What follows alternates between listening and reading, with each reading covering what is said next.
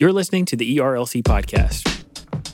Well, that's because there's no good way to set it up when you have a computer right here that I need to I'm sorry read. I started this. My bad. Yeah, you did start it. Forgive me. It's a pandemic. Come on, everybody. It's a pandemic. All right, well, let's do this pandemic podcast. Ooh, As soon as let's somebody try gets done this typing. setup. special pandemic episode of right. the ERLC Isn't podcast. that what this podcast has been? I think so. Hello, and welcome back to this week's episode of the ERLC podcast, where every week we're talking about our work here at the ERLC and focusing on what Christians need to know about the things going on in the world. I'm Josh Wester, and with me on the podcast today, as always, are my co-hosts, Lindsay Nicolay. Hello from week 5,000 of the pandemic. And Brent Leatherwood. Hello from battling what I hope is allergies. I think is allergies. This is the time of year where my allergies usually start taking me down a peg or two, but you know, it's 2020. It's, to quote our favorite colleague Megan Smith, it's a pandemic. You just really never know what you're Megan gonna get. is quoting Lindsay. Hello. I'm sorry. I have to take back the credit for this. Okay. Sorry, Megan Smith. I was trying to give you a shout out on Megan the can ERLC get a shout out podcast. in that she joined along with it. Gary hates that phrase. But also my question is coronavirus, like, they've been saying it's airborne. So is it like airwave borne? You're not going to give us the COVID through our microphones, are you? Nope. And any scientists who are listening to this podcast are already beating their heads against the wall. It's I just promise a moment of levity, everybody. a little moment of levity. We endeavor to bring you the best and most accurate information about the state of coronavirus, and rapid update: it does not travel through the airwaves There you go. or Exactly. whatever kind of internet waves we're talking through. In any case, excited to be back with you guys. Last week we went through just a tumultuous week and covered a mountain of news, and so this week, well, it's really no different, but we're excited about the show today. Excited later in the show to talk to one of my personal heroes, Pastor Bryant Wright, who is now the president of Send Relief. And we have a great conversation with him that we actually have already taped. So we know what the contents of that conversation are going to be. And we look forward to you getting to listen to that. So Lindsay, so that we can get into it, tell us what the ERLC has been talking about. Okay, so this week we're less breaking news heavy. And though I do have a piece of more like breaking news that we discussed last week, that's really good. We'll talk about in a minute. But first, I want to discuss an article by Brittany Salmon. She watched the Netflix documentary, The Social Dilemma, which we've heard about. I have not watched it. It's kind of like that Food Inc. documentary. I don't want to watch it. I just don't want to not be able to unsee it. So I'm relying on Brittany, and our colleague Jason at the Gospel Coalition did a review of it.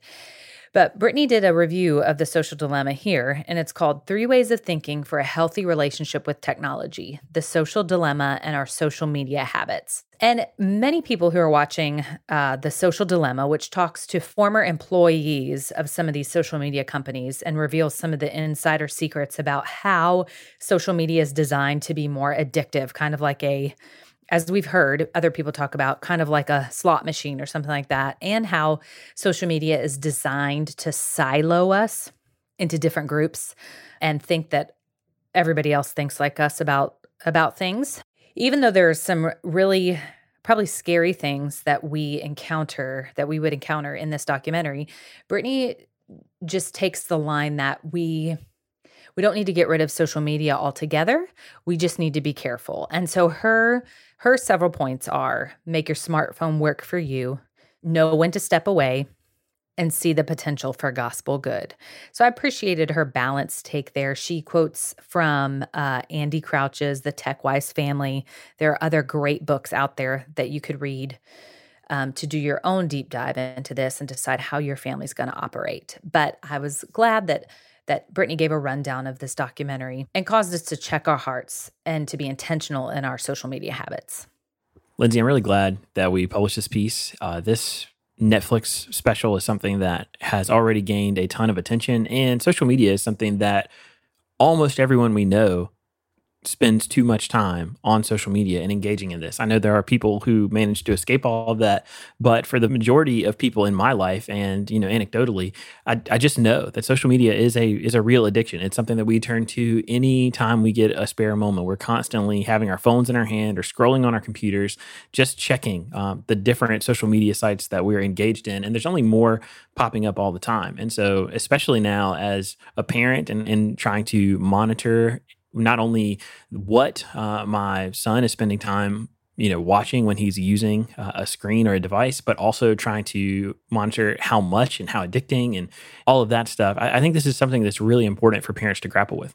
Josh, you're right. And it's important that parents especially look at our own social media habits, and not just parents, but adults, because we're modeling for younger generations. So they're gonna follow suit of what we're doing, and even more so because they're more technically inclined. It's like they're born with chips in their brains just to know they know how to operate these devices at such a young age. Is crazy. So check out that review. Next up, we have a great piece of news we talked about last week, and this is by our policy staff. It's an explainer about the executive order to protect born alive babies. And this is a piece of legislation that is just legislation. Truthfully, these are babies that would be born alive, no matter the circumstances of his or her birth. And this order that President Trump signed says that they would have the same dignity and the same rights as every other individual and are entitled to the same protections under federal law. And honestly, a society that cannot get that right, I don't know what else we can get right. These little ones, if they are born alive, they have inherent worth and dignity, and we should do whatever we can to protect them. So we are very excited that President Trump signed this executive order. We are behind this. We are for this. And at the ERLC, this is one of the ways that we work to protect life. That's really well said, Lindsay. When you think about the fact that at the ERLC, so much of our work is about human dignity. And that starts with the fact that we think every life is valuable. And we believe that life begins at conception. So when we talk about the fact that that life that's in the womb is a person, we think that it has dignity and deserves to be protected. And so in this case, we're just talking about something you said that should have been basically a no-brainer. It should have been the easiest possible call for a government that is committed to, as a first principle, protecting life, to ensure that every possible medical care or medical precaution is taken in caring for children who are born alive. They were born. And so if it was as a result of a failed abortion, we still want to see those children be cared for, and that for their lives to be treated with dignity. And so we're absolutely supportive of this executive order. And we're still praying for a time when a measure like this or an executive order like this would be totally unnecessary, because we won't be contending with children being born alive after abortion, because maybe for the first time in a long time, many of us are starting to dream about and pray about again the possibility of a United States where abortion is no longer the law of the land. Yeah, I was thankful for the executive order here, Congress. Let's make this a permanent thing. That's a good, strong call, Brent. And let's protect our little ones who need critical medical care. And then finally, I want to discuss an article written by our colleague, Jason Thacker. He's our technology expert, and he has been trying to subscribe during the pandemic to different news magazines to read rather than getting his news off of social media. And one of the ones that he recommends is The Economist, which I want to be smarter than I am and subscribe to that magazine and read it because I hear good things about it. But it's brought up a topic for him that he's written about. So this article is called, "What is Digital Authoritarianism? The Use of Technology to Suppress Human Rights." And so he explains, digital authoritarianism, also known as techno-authoritarianism, is the way that many leaders around the world wield the power of the internet and technology to gain or solidify control over their people. So we've talked about this on the podcast. Authoritarianism isn't new. We talked about rulers who control their people, control elections, like, for example, in Belarus. We see this in China in many ways. It's just sad that leaders who are going to abuse the rights of their people are going to find whatever means they can do that. And unfortunately, technology lends a prime opportunity for many authoritarians to extend their reach of power. Yeah, Jason has been so good in being a voice that has reminded people technology can be a tool for good. But at the same time, as you just said, Lindsay, it can be a force for a lot of bad. And in these sorts of countries where you have leaders that are either autocratic or tend towards autocracy, they certainly can use these sorts of digital tools to manipulate people in those countries, and that's certainly something that we should be aware of. We should be on guard against, and we should stand against as people who believe that we are all made in God's image. So those are just a few samples of the articles that we have up at ERLC.com. Of course, there are plenty of others covering a variety of topics. We look forward to next week as well. We'll see what kind of news hits our stations and our social media channels and what else 2020 will bring our way. But for now, that's your look at what's happening on ERLC.com. Hey, thanks, Lindsay. And that brings us to the culture section for the week. So Brent, tell us what's going on. All right, so we begin this week in Washington, D.C., where Judge Amy Coney Barrett was nominated to fill the vacated Supreme Court seat created with the passing of Justice Ruth Bader Ginsburg. So this occurred last week, and as we discussed in the lead up to the unveiling of who President Trump would pick, this SCOTUS fight injects yet another incredible storyline into the roller coaster ride that is 2020. Judge Barrett began meeting with senators on the Hill this week, which is the tradition for nominees, in an attempt to answer questions about her record and her judicial philosophy. USA Today report on Barrett's Capitol Hill meetings also contained what I thought was a really interesting note. She was asked, as is the case typically, she was asked to fill out a questionnaire by the Senate Judiciary Committee. And those documents reveal that White House officials called her the day after Justice Ginsburg passed on September 19th, and President Trump offered her the job on September 21st when she met him at the White House. So that just shows you how quickly this nomination moved. And there were multiple days last week filled with speculation about who the president might nominate. But behind the scenes, this was seemingly wrapped up fairly quickly. Dr. Moore said in his statement, Brent, that when the nomination of Judge Barrett was announced, that he's been following her career for a long time and has admired her in terms of her judicial philosophy, and also that she's an adopted parent. And it is, as a social conservative, this is a Supreme Court nominee that I'm incredibly excited about. The ERLC is incredibly excited about. And we are, eager to see someone like Judge Barrett on the Supreme Court. And so this is a process we'll be paying just an incredible amount of attention to.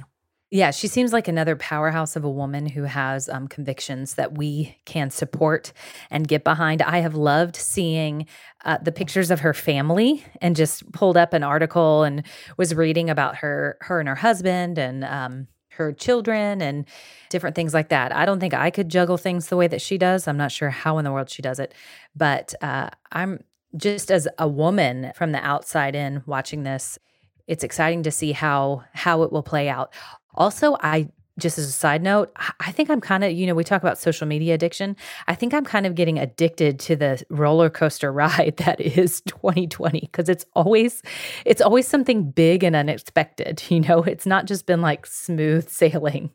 So it's just like, what crazy thing is going to happen next? Yeah, I want to get off the ride.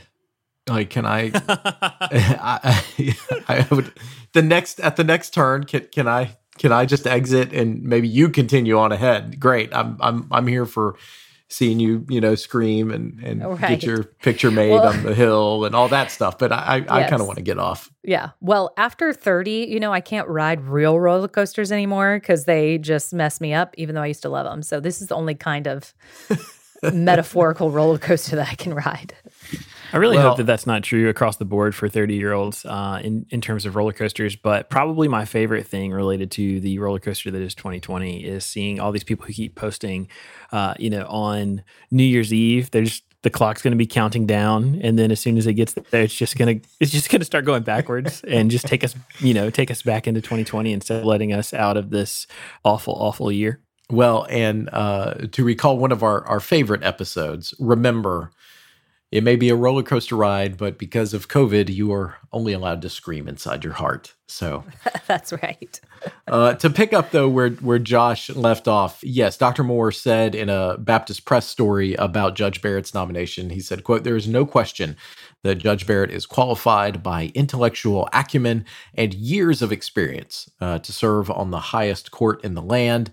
And SBC Executive Committee President, Dr. Ronnie Floyd, said that she is known to be a woman of deep Christian faith, a committed wife, and mother of 7 children. She is more than deserving to receive not only the nomination to be the next Justice of the Supreme Court, but also deserves to be confirmed. So obviously, this is something that a lot of folks are both affirming of, and folks that are in the kind of political activist world, they're excited about. So to refer back to that USA Today story that I was talking about before, it details that Barrett met this week. She started her meetings with Senate Majority Leader Mitch McConnell and Vice President Mike Pence, who, in the occasion, if there were to be some sort of a tie during the confirmation vote on the floor, Vice President Pence would be the one who breaks that tie. Little Senate procedural quiz for you right there, so you can impress your friends this coming weekend with that.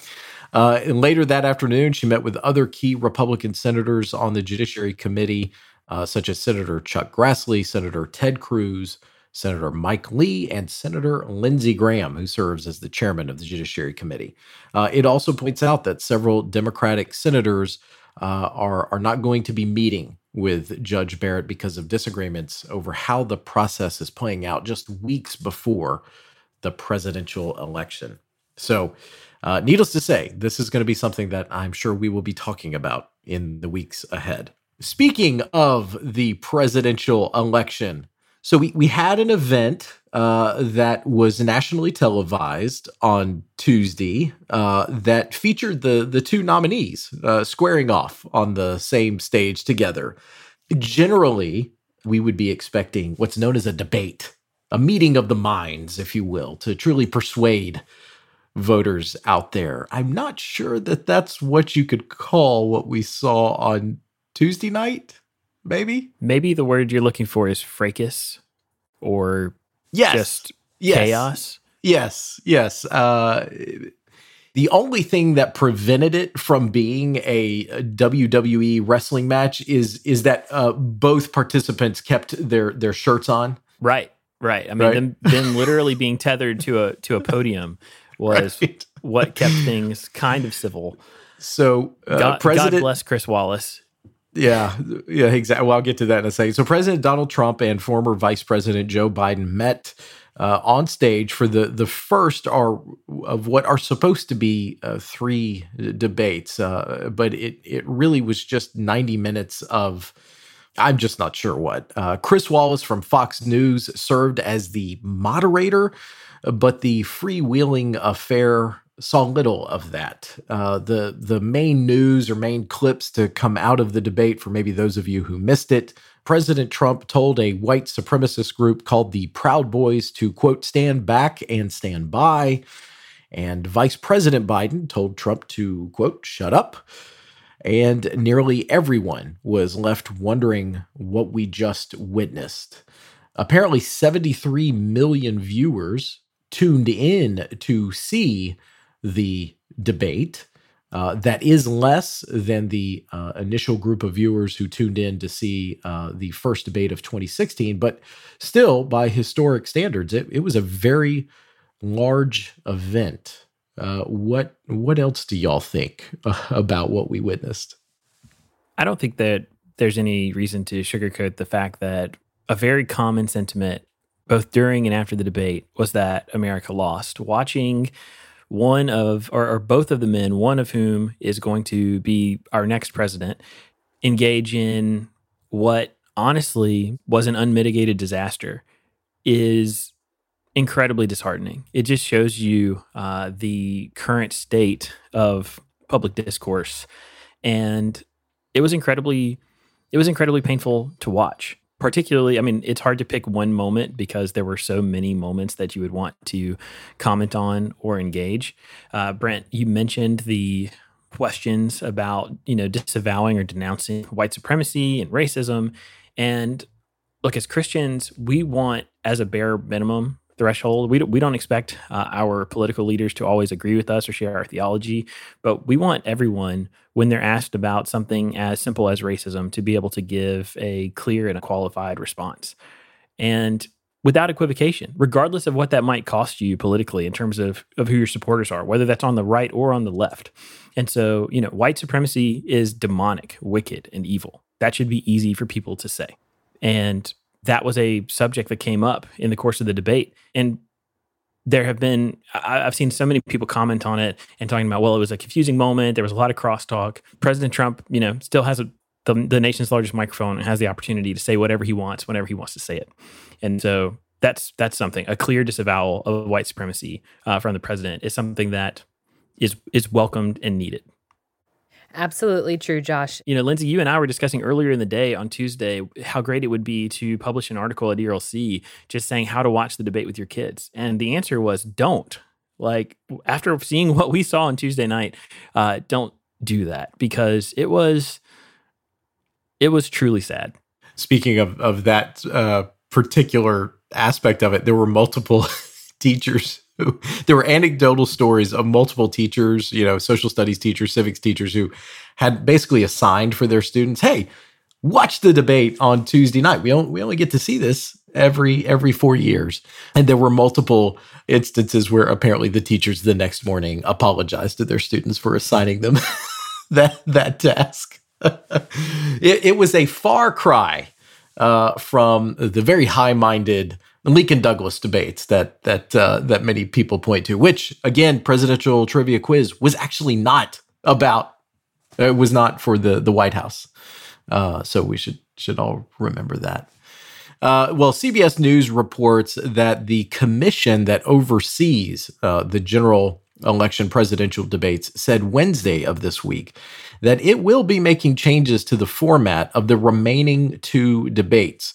One key change it plans to implement: cutting off the microphones of either President Trump or Vice President Biden if they break the rules, according to a source familiar with the commission's deliberations. The plans have not been finalized, and the commission is still considering how it would carry out the plan. But that could certainly be a notable change in the remaining two debates. So, all right, moving on from presidential politics to COVID-19. Axios reported this week that over the last 7 days, cases are now rising in 25 states across the country. The good news is at the moment, it is not a sharp rise, but it is still something to keep an eye on as we're approaching the time frame that many medical experts believe a potential new wave of cases could wash over the country. One private sector company is taking a step to fight the virus. CBS News reports that United Airlines will be the first U.S. airline to roll out a COVID-19 testing program for passengers. So starting October 15th, flyers from San Francisco bound for Hawaii will be given the option to order an at-home testing kit or reserve a time for a rapid test at the airport. And Lindsay, since you love to travel and you love flying, which one of those options would you choose? I don't really want either because I'm not flying yet. So I'm not flying until maybe the pandemic is over. Just the way it is. Pregnant, then I'll have a little baby. Just not the time for us. I mean, Lindsay, I think I'm sympathetic to you on the baby front, but I think I would fly to Hawaii at almost any time. That's and true. Hawaii. I'll it's quarantine there, and hopefully have some place on the beach that I'm like looking out on as I'm in quarantine. I got to tell you though, I'll do whatever it takes not to have them swab my nose. That's right. That's really what right. it is for me. What does the at-home testing kit entail? Does anybody know? I think they both involve the swab option. Then Josh can't do either. Then I'm just waiting for 2025 right. or something That's to right. roll around. All right. Well, this is modeled off of other instances we've started seeing where proactive testing is helping to isolate cases. For instance, we saw that this week in the NFL. So NPR reports that 2 NFL teams are suspending all in-person club activities after the Tennessee Titans, right here in Nashville, announced that 3 players and 5 other personnel have tested positive for the coronavirus. Joining the Titans in shutting down in-person activities are the Minnesota Vikings, who played against them this last Sunday. So COVID-19 the Vikings are so mad at the Titans. Yes. COVID-19 has now come to the NFL. It's going to be interesting to see how they handle it with other instances in college football. We have seen games either canceled outright or delayed until later in the season. It will be interesting to see what happens here with both of these clubs. I guess the story for me has really been my real surprise they've been able to pull off professional sports as long as they have, because I honestly wasn't very optimistic. And so I was really sad to see the coronavirus outbreak happen, right here with us, with the Tennessee Titans. And I'm hopeful that they're going to be able to navigate it and keep playing football. That's right. And I will admit, I was one of the most pessimistic people, particularly as it pertains to sports. And I'm just thankful that the Major League Baseball playoffs began this week. And hopefully it will sail right through to the conclusion of the World Series without any stoppages. So we need sports to continue. And so far, we've had some pretty successful games and seasons. All right, on a final note, in SBC life, we have another entity presidential spot opening up soon. So Baptist Press reported this week that a search committee has been formed at Guidestone. From the story, no timeline has been set regarding O.S. Hawkins, the current president, regarding his eventual retirement. He assumed the presidency of Guidestone in 1997 and has seen the ministry grow into the sponsor of the largest faith-based mutual fund family in the U.S.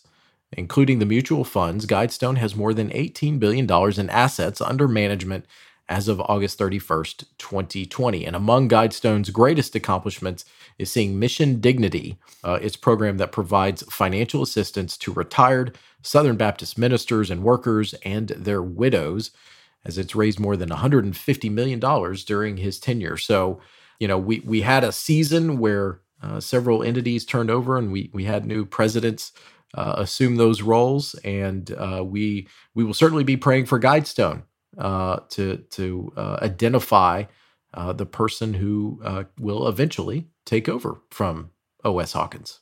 Yeah, I said we were about to talk to Bryant Wright, who is an SBC legend. O.S. Hawkins is an SBC legend in his own right. He has been a leader in our denomination for decades. He was actually pastor at the historic First Baptist of Dallas. He is somebody who has just been a really faithful leader. And honestly, Mission Dignity is one of the biggest things he's associated with, that he has spearheaded. And that is such an important ministry. If you don't know what that is, basically, it is an opportunity for a lot of rural pastors. There are a lot of faithful pastors who retire from smaller churches where they have labored throughout, decades and decades of ministry. And when they finally get to retirement, there's not a lot waiting for them. There's not a lot of funding. There's not a lot of money to help them through the final years of their lives. And Mission Dignity is something that he started to care for pastors and their wives as they are in the final stages of their lives, to literally to give them dignity and allow them to enjoy those years without struggling in the way that they otherwise might. And it's a really incredible ministry that Guidestone, through the leadership of O.S. Hawkins, has created and sustained for many years. Well, and this just gives us an opportunity as well to highlight the SBC entities and the structures that we have in place and the way that we are able to offer support systems to so many believers so that ultimately they can walk faithfully with Christ and carry the gospel forward. So, Lifeway with resources and Guidestone, like we said, with this mission dignity and other financial resources, NAM with North American Mission Resources and Send Relief and IMB. It's just, as one who has operated outside of the SBC for a season in ministry and had to raise support, it just made me all the more appreciative of the institution of the SBC and really hopeful for the continued health and flourishing of the SBC. Also, we can't mention O.S. Hawkins without mentioning his wife, Susie Hawkins, who also has incredible ministries, a widow's ministry, and has just done incredible things alongside her husband as well. All the SBC feels there, friends. That's right. Those are some good takes. All right. Well, so Lindsay, Josh, that is your look at This Week in Culture. If you're like most pastors or church leaders, you're probably facing difficult questions this fall. Questions like, how can I advocate for important issues without hindering my gospel witness? And what responsibilities do we have to engage in this current moment? Today, I'm excited to tell you about the Courage and Civility Church Toolkit, a brand new free resource from the ERLC that answers those questions and more. This toolkit doesn't tell people how to vote, but it does tell them how Christians should think through issues of our day as they see the chaotic culture around us. It gives pastors and church leaders a helpful path to teach their congregations about the things that truly matter and show them how to process this polarized moment. You can find a link to this toolkit in our show notes. So now we're about to talk to an SBC legend, Pastor Bryant Wright. Pastor Wright was a former president of the Southern Baptist Convention. He was the longtime pastor of Johnson Ferry Baptist Church in the state of Georgia, and he is now serving as president of Send Relief, which is a joint partnership between the North American Mission Board and the International Mission Board. And we are really excited about this conversation. As we're getting started, would you please just tell us a little bit about yourself and how the Lord has you serving in ministry right now? And while you're telling us that, would you also tell us one thing that God is teaching you in this season of life and ministry? Well, thank you for the opportunity to be with you today and to share a little bit about myself. I grew up in Atlanta, blessed with a great Christian home, made a commitment to Christ, though, of really understanding that relationship with the Lord through young life before my senior year of high school. I'm very thankful for that ministry and helping me to get on the right direction of following Christ on a day-by-day basis. Met my wife, Ann, at the University of South Carolina. She was actually at Columbia College, a Methodist girls' school across town, but thankful we've been able to celebrate 46 years of marriage with 3 grown sons. Our oldest, who's a pastor at Shandon Baptist in Columbia, and middle son has his own commercial construction firm, and then my youngest son is an attorney here in Atlanta. They're all married to fine Christian women, and we have 7 grandchildren. And thankful to have Pastor Johnson Ferry, 38 years as the founding pastor, and thankful to how the Lord has led in my successor there in Clay Smith. And it was really a wonderful time of transition in the final months of 2019. And now I'm excited to be in this new role as president of Send Relief and really the forming of a new ministry with the IMB and NAM coming together on that. And I think the main thing God is teaching me in this season is that great verse in James where he talks about people saying they'll go to such and such a city and do business and make a profit and do these things. And COVID-19 has just made it very clear we have to say, Lord willing, about daily, weekly, monthly, annual planning, because all of us have faced the most unique experience we'll probably ever face, and having to say, Lord willing, about any planning that we do. So I think that's the biggest reminder that the Lord has been teaching me over the last few months. And that seems like a common denominator in many of the lessons that believers are learning during this interesting season. And also just wanted to say thank you so much for your faithfulness at Johnson Ferry in a day and age when we desperately need examples of Christian leaders who are finishing well and passing on the torch well, and also not going in to retirement to pick seashells, as John Piper famously said, but who are just continuing to serve the Lord as He permits. So we're thankful for that. So this podcast focuses on Christians and culture. Can you tell us what things in culture you and those at the IMB around you and NAMB are paying attention to right now? Well, I think obviously with COVID, Lindsay, everyone is facing a similar daily dilemma of just the unsettled future and not knowing how long this will last and how this has disrupted everyone's life. And with COVID, then you got the economic challenges and uncertainty that so many people are dealing with. And then you have the racial unrest that began intensely in May and have really gone beyond racial unrest to just cultural unsettledness with the anarchy in some of the cities and the unsettledness of all of that. And I really wonder if that was intensified because of COVID, because all of us are tired of being cooped up or wearing masks or having limited social interaction. And it's hard to know how much that has been affected there. But then with the ideological divide within our culture, I think that's something all of us are frustrated about. Just how, and that's not new. That's been going on for a good while now, almost a 50-50 split in the ideological divide, with political correctness being the dominant view versus a Judeo-Christian view. And so it's created a tremendous tension that all of us are constantly living with. So I think there's just a multitude of things. I call it the creation groaning. That's not original with me. It's out of Romans 8, and it's like creation is groaning. It's just like there's an unsettledness all throughout culture in these days. Well, Bryant, so you serve as the president of Sin Relief, sir, and recently we've had some great conversations with you all with ways that we can partnership from the ERLC and with Sin Relief, and so we're thankful for that. And honestly, that's kind of what we talk about a lot on our podcast, are the different kinds of work that Southern Baptists are engaged in around the globe and here in North America. So for those in our audience who might be unfamiliar with Sin Relief, could you tell them a little bit about it? Yes, thankful to have this opportunity to talk about that, because really Sin Relief as it exists today is brand new. People within our convention have known of Sin Relief through the North American Mission Board's work, mostly in crisis response, storm response, is going on right now with Hurricane Sally on really what is the southern Gulf Coast of Alabama and the Gulf Coast of Florida.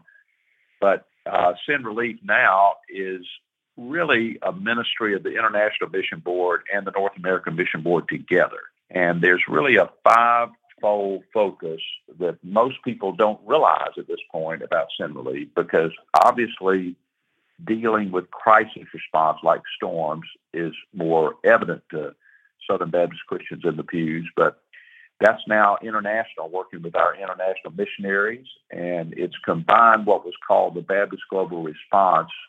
The humanitarian aspect of the International Mission Board is now with Sin Relief. So it could be a storm crisis or a flood crisis in Bangladesh, wherever our IMB missionaries are serving, seeking to respond to those crises. But there are four other areas. One is strengthening communities. One of the things that will be a focus that ERLC has been involved in the past is focusing on this World Hunger Relief, Global Hunger Relief offering that we're focusing on for October 11th, asking our churches to respond, because with COVID, there's the sense that experts are saying that the global hunger problems are going to be much greater this winter and in 2021, because there's so many Western cultures shut down economically for a period of time. It's cut off food supply issues in third world or poor nations around the world. So strengthening communities is helping with hunger relief.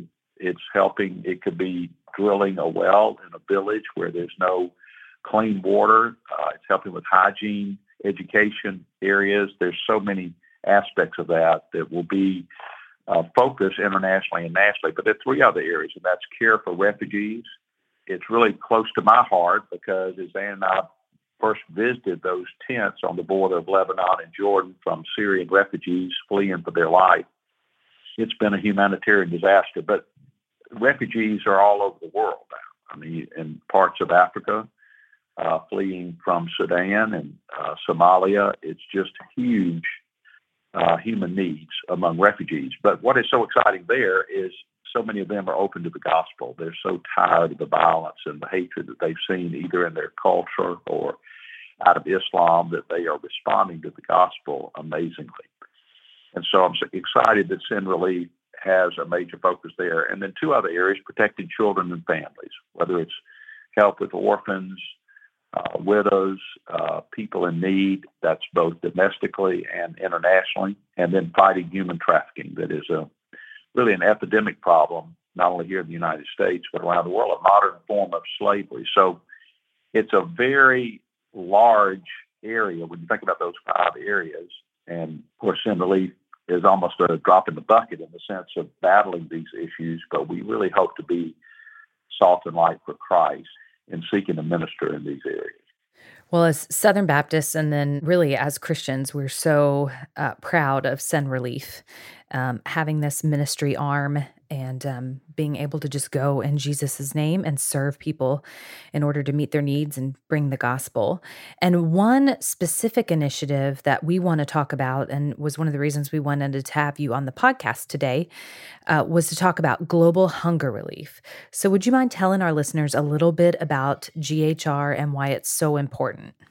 It's always important because you've got poor nations that don't have a safety net like Western nations, like the United States has, when it comes to poverty and hunger issues. But this year's Global Hunger Offering on October 11th. We really are hoping, and I'm so thankful for the RLC working with Send Relief on this, because we're really hoping churches and individuals will respond in a special way as the needs are going to be so much greater because of COVID. And this is going to be ongoing. I think Southern Baptists don't realize how much it was a hot potato issue when it became a part of the Southern Baptist calendar of focus to have a global hunger relief offering back in the late 80s, early 90s, when Ethiopia was having a great famine, and We Are the World was a big focus from a secular perspective. It really had the attention of the world. But I think now, Lindsay, the big challenge is it's like we have a social justice flavor of the month. And there are so many hot potato issues that have to do with social justice, have to do with humanitarian causes, but they seem to be on the radar of people for about a month or two. And then there's a new social justice flavor of the month that is the hot potato thing. And so hunger is kind of gotten lost in the hunger relief has kind of gotten lost in the multitude of social justice concerns. But I hope that in light of COVID and people seeing how important this need is, people will be responding in a greater way than ever before. Because there's an old saying, a hungry man has no ears. And really what that means is when a person is starving, they have little interest in hearing about the gospel, but they're just focused on that interest of the next meal and where they can get food. But when that need is met, then their ears are often open to hearing about the ultimate need, and that is receiving the bread of life, that relationship with Jesus Christ. So I really hope Southern Baptist Christians will respond in a greater way than ever before in seeking to meet this need so that we can share the good news of Christ with people that are hurting. Man, that's a great answer. All right, so for this last question, sir, as we talked about before, you founded and pastored Johnson Ferry Baptist Church, and were there for 38 years. Gosh, what a great time! But you're also a former SBC president, so you probably know the Southern Baptist Convention better than most people. We love to highlight good news on this podcast. So could you tell us any things going on in the SBC today that are particularly encouraging to you?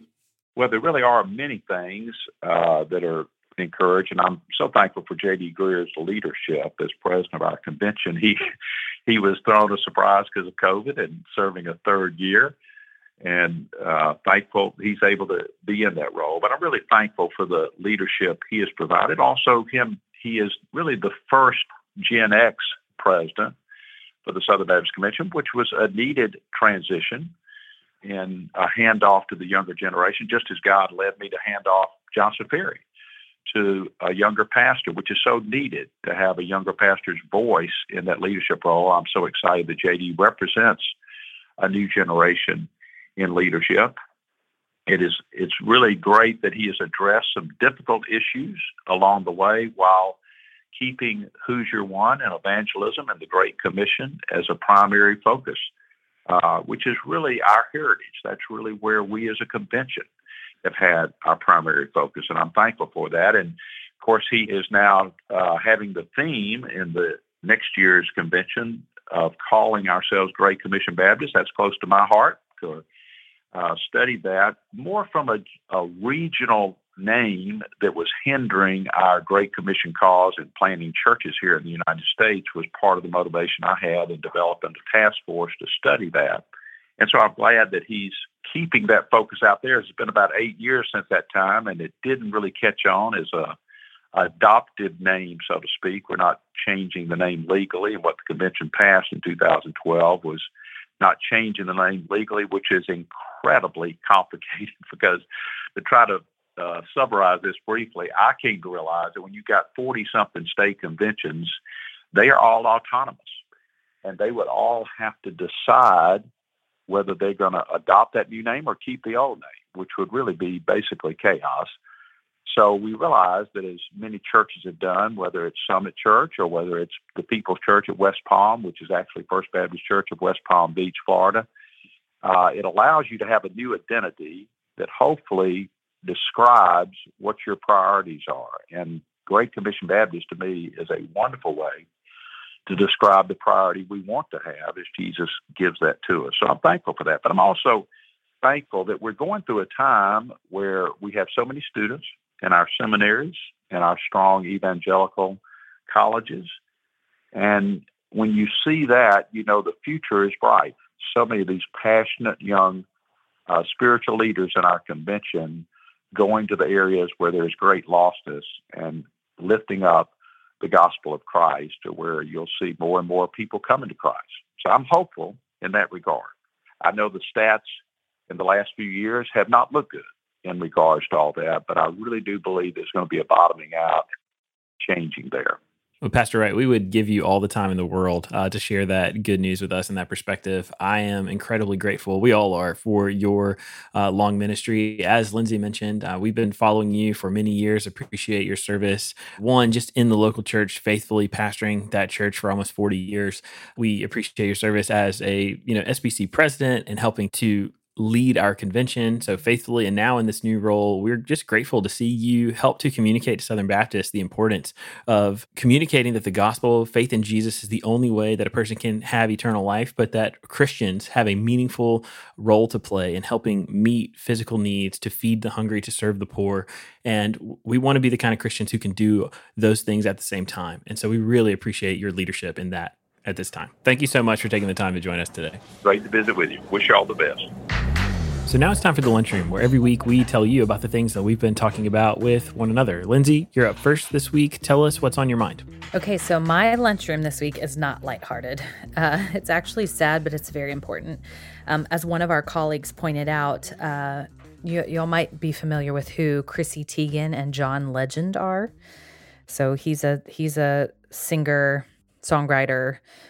She was a model, entrepreneur, different things like that. They're married. They have 2 children. They faced a lot of infertility issues, but she is extremely honest on her social media and her Instagram posts, which, just a word of caution, she doesn't always choose modest clothing, so just be careful there. But she was sharing about their 3rd pregnancy, which they actually broke the news in one of John Legend's music videos, apparently. And so she'd been hospitalized with a lot of bleeding early on in this pregnancy. And then she shared just vulnerably, including pictures, how they had just had a miscarriage. She was in the hospital, I believe, for a couple of days after being on bed rest. And they just could not give the baby what he needed. And so they lost this little one. And I think the importance of this, it's so sad. And so many women have been through this. I think the importance of this is having someone with such a platform share about miscarriage when many women feel alone in the midst of miscarriages because it is very common. But then also, as our colleague pointed out, in a society where the celebrity culture is not very pro-life by and large, this is an extremely important statement as to the value of this little one's life. They knew he was a son, and they gave him a name, Jack, and just expressed their desire that he would have lived, but also their love for him and for one another. And so it's a sad and yet beautiful reflection of the value of life that I think is so important for them to have shared on their platforms. Obviously, we think that is incredibly sad. And anytime someone loses their life, it's tragic. But in this case, a parent losing a child or parents losing a child is one of the most difficult and devastating things that can happen to a person. Having walked with couples who have gone through this and seen the absolutely devastating toll it can take, it is, my heart goes out to them. And I prayed for them this morning after I found out this news, because it's devastating. It's life altering. And so, I would encourage listeners to also pray for them. And Lindsay, I think what you said is exactly right. That one of the things this shows us is the undeniable value of human life. No one is questioning right now whether or not Jack's life mattered. It did, and it does. And for this couple, it will continue to matter for the rest of their lives. And so I think that we can all take away from that, and honestly, just pray for them as they're hurting and grieving, and pray that God would use this opportunity to make himself known to them. So I just wanted to share that because I thought it was just so important and so vulnerable of them to share. And I think it's going to actually serve a lot of people. What do you have, Josh? I'm sorry I started on a sad note. Yeah, well, we call this section the lunchroom because we literally are just sharing the same conversations that we would be having anyway.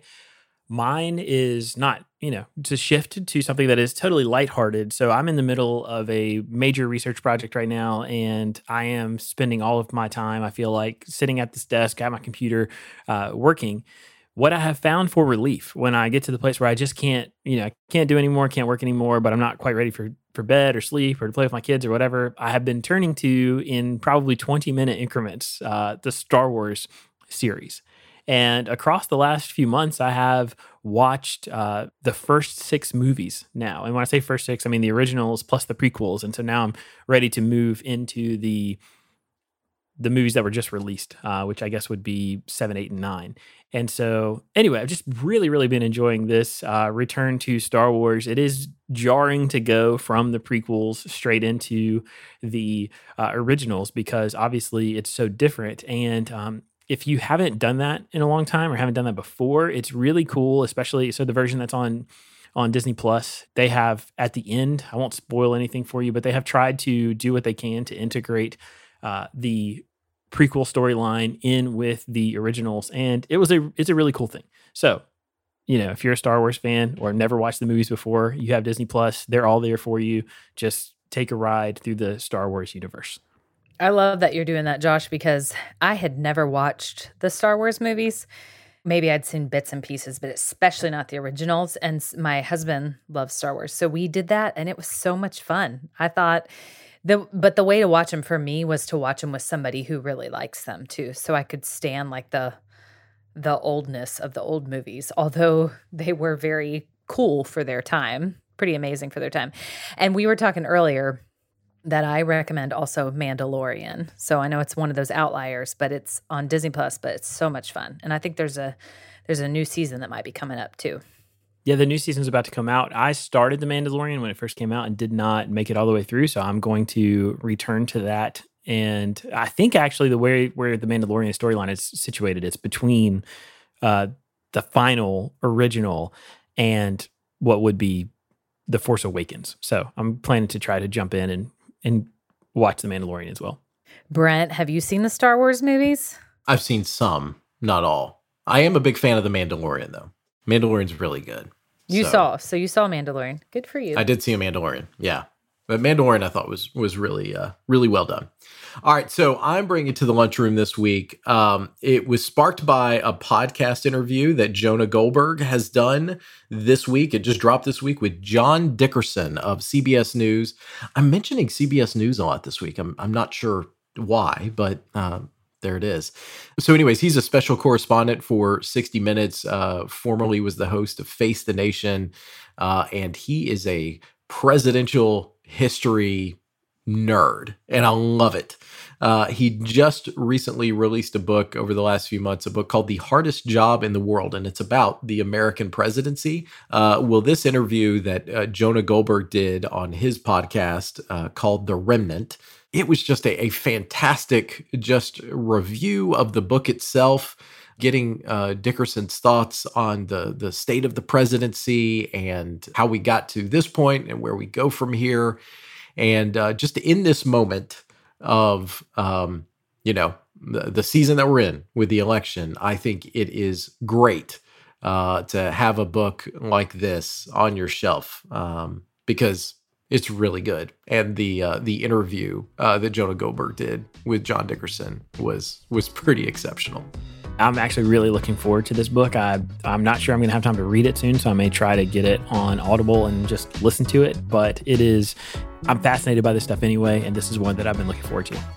Well, with that, we're going to leave it there. But just as a reminder, you can find links to all of the things we talked about today in the show notes. And if you like the podcast, please consider helping us spread the word by sharing the episode on social media or going to your podcast app and leaving us a rating or review. But for Brent and Lindsay and myself, we want to say thanks so much for listening, and we'll be back next week with more content.